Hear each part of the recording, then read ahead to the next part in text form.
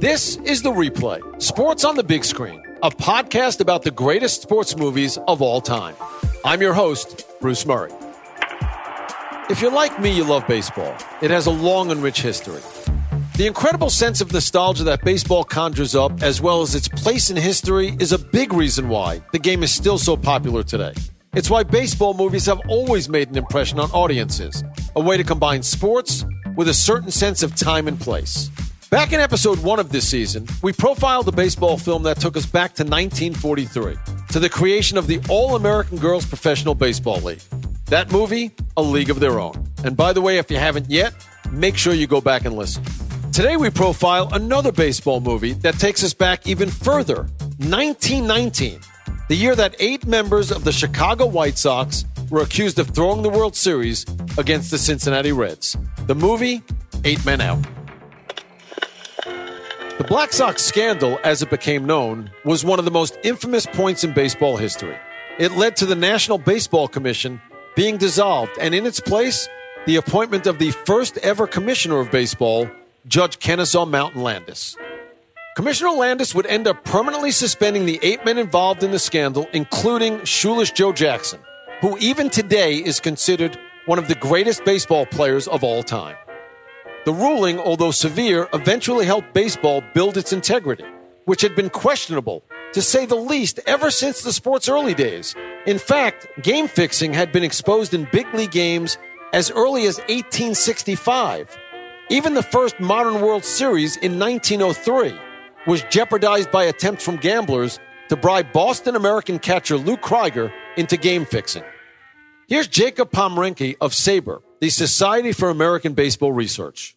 You know, the culture in baseball in the 1910s and 1920s was rampant with corruption. There was so much gambling going on, open betting at ballparks, including Fenway Park and Wrigley Field. You could bet on any pitch, anything that was happening on the field. And so, this is part of the culture of baseball at this time. And there were a lot of other scandals before and after 1919 World Series. And so this is part of the environment that was going on with the Black Sox scandal is the White Sox players were looking around, watching other players, including some of their old teammates, throw games, fix games, and not get caught. And sometimes even when they got caught, they didn't get punished. As the story goes, certain members of the 1919 White Sox were particularly envious of the $10,000 payoffs rumored to have been given to players of the Chicago Cubs for throwing the 1918 World Series against the Red Sox. So this was kind of a high reward, low risk proposition for them at this time to fix the World Series. They thought they were just going to get away with it, make some extra money. Nobody would think twice and they would move on to the next season, just like they had always done before. Heading into the 1919 season, the White Sox were the heavy favorites to win the World Series. They had won it only 2 years earlier and had largely the same roster, built around stars like Eddie Cicotte, Lefty Williams, Eddie Collins, and Shoeless Joe Jackson. They would finish the season atop the American League at 88 and 52. Shoeless Joe led the team with a batting average of .351. Eddie Cicotte an ERA of 1.82. They would then face off against the National League champion Cincinnati Reds, a team that came out of nowhere to win a franchise-best 96 games. Game 1 saw Cicotte face off against the relatively inexperienced Dutch Ruther. After 3 innings, the score was tied at 1 apiece. But when the 4th inning came around, Cicotte fell apart, giving up 5 runs to put the White Sox in a 6-1 hole. They would eventually lose the game 9-1.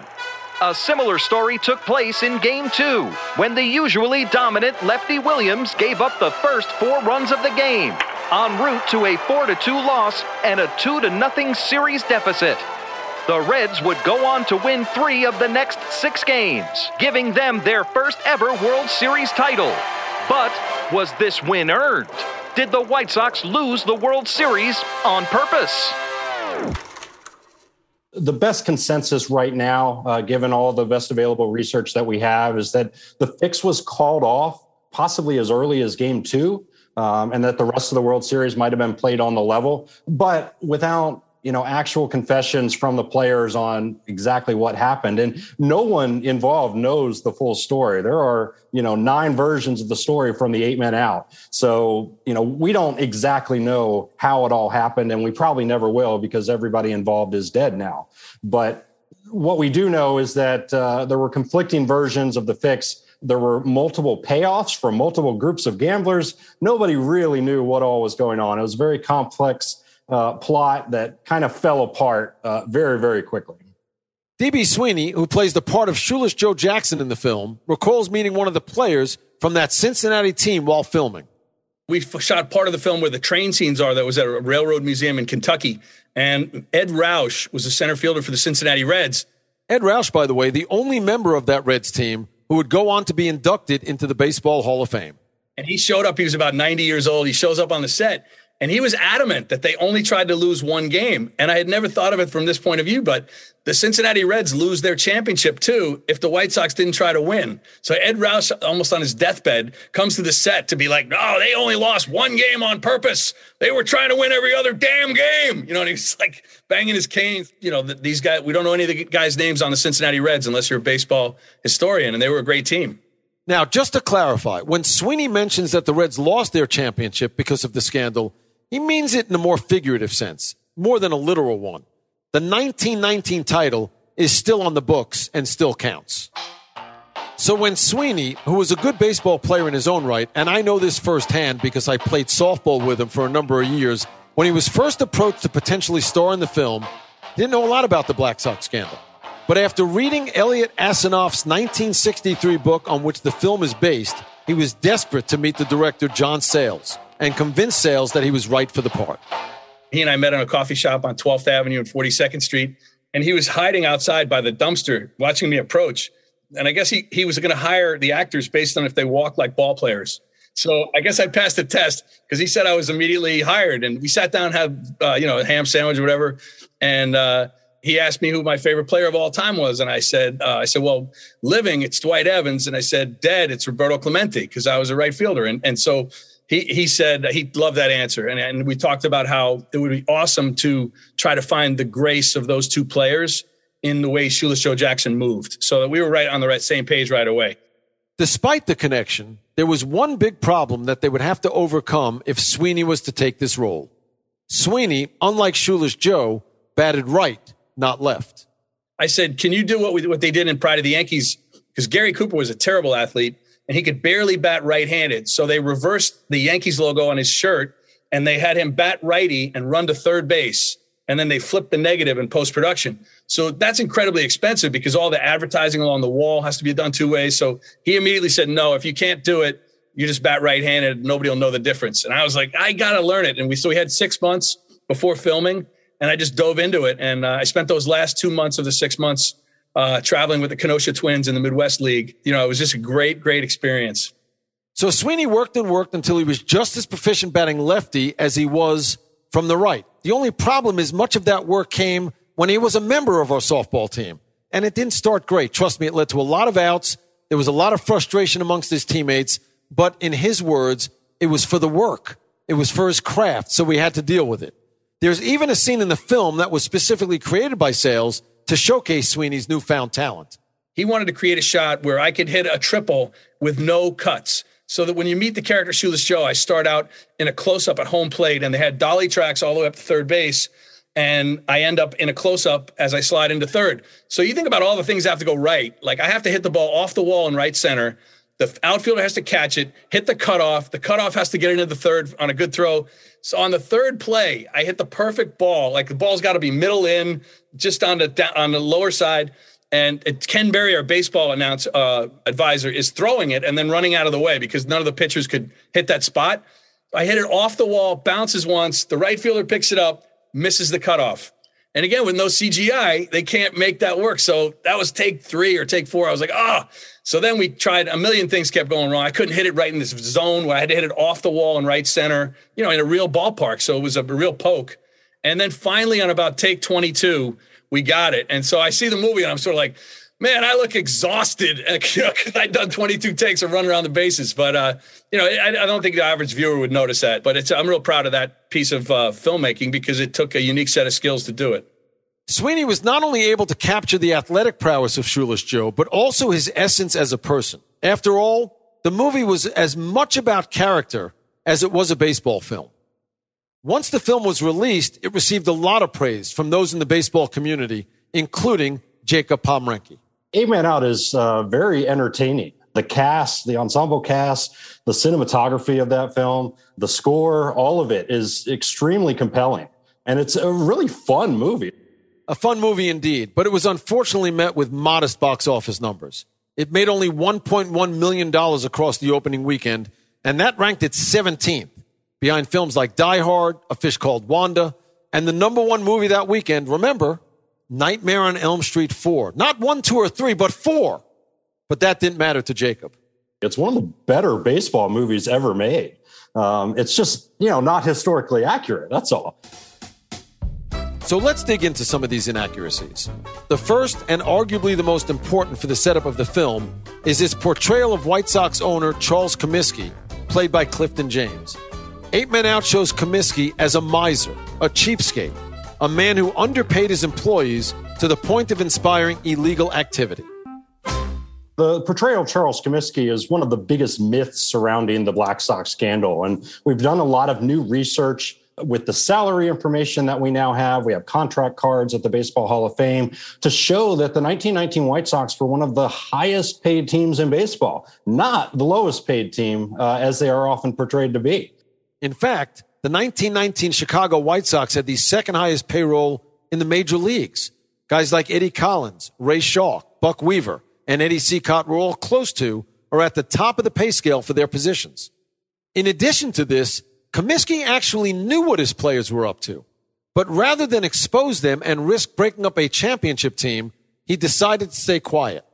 He even re-signed some of those responsible, including Happy Felch, Swede Risberg, Lefty Williams, and Shoeless Joe to bigger contracts for the following season, before they were permanently banned. Without portraying Comiskey as a cheap owner, however, there's no antagonist. And without an antagonist, Hollywood, there's no movie. The same goes for the relationship between the players and the gamblers, played by Christopher Lloyd, and who doesn't love Christopher Lloyd in everything that he does, most specifically Back to the Future and Taxi, and Richard Edson.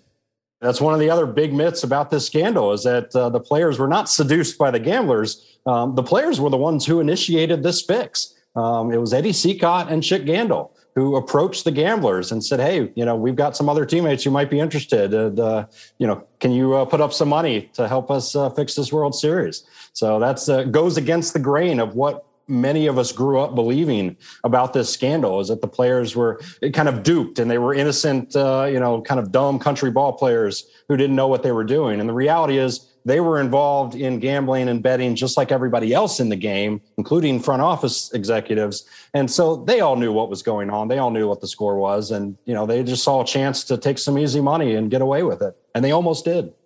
This went for Shoeless Joe as well. The generational star outfielder is portrayed in the film as a kind of slow, illiterate mill worker from a small town, Greenville, South Carolina. Now, while it was true that Shoeless Joe couldn't read or write, that was the case for most people from the South in 1919. And by most accounts, Shoeless Joe was a pretty sharp guy.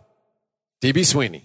They wanted it to be that he had no idea what he was signing. He's just going along. They had him, there was one account that he went in there drunk, that he didn't know that he said, the White Sox said, trust us, we'll take care of you. The reality is he did know what he was doing. And, he was involved. He did accept the money. That is something that, we know to be true from his own confession. He never denied accepting the bribe money from the gamblers. So he was involved in the fix. The biggest question about Shoeless Joe Jackson has always been, did he participate in the fix on the field? Did he play poorly? And there's a lot of opinions and a lot of debate over the last 100 years about Shoeless Joe's performance on the field. But, the numbers don't lie. He did hit better than anybody else in the World Series. He did hit the only home run in the World Series. Everybody talks about he hit 375. He had six. I think they had 20 runs in the series. He drove in 6 of them. But, 3 of those runs he drove in when they were losing 10-1. So, it's a little bit. And he got a bunch of hits where there was nobody on base. He got thrown out stealing in a situation where that could have turned out to be a big run. He short-legged a few balls in the outfield. They were pretty strict on the scoring in those days because the gloves are so small that if you didn't touch it, it couldn't be an error. So a guy, they didn't have high-def video watching the guy play left field. You just get yourself a late start, let it drop. And so I think that he was guilty. I don't know that he was guilty of cheating every game, but he certainly cheated for a significant amount of the series. The whole idea that he was this poor Southern victim that's just kind of a mythology that baseball created so that they didn't have to also ban Ty Cobb. Ty Cobb, of course, the Hall of Fame outfielder who played for the Tigers for 22 years. He was accused of fixing a series against Cleveland in the last week of the 1919 season by teammate Dutch Leonard.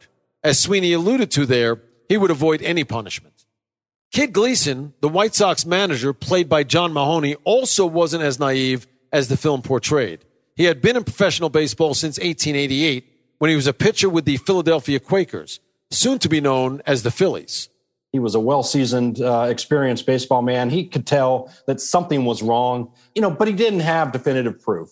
And even though he threatened his players during the World Series, talking about these rumors and what was going on, trying to get them to shape up, he really didn't say anything publicly about it. He didn't do anything else. And ultimately what ended up happening is a lot of people in management tried to end up covering it up, just like many other baseball scandals had been covered up in the years prior to 1919. But this one was found out, the legal system got involved, and that's one of the big reasons why we know about the Black Sox scandal and not necessarily about some of the other fixed games and the fixed, possibly World Series in that era.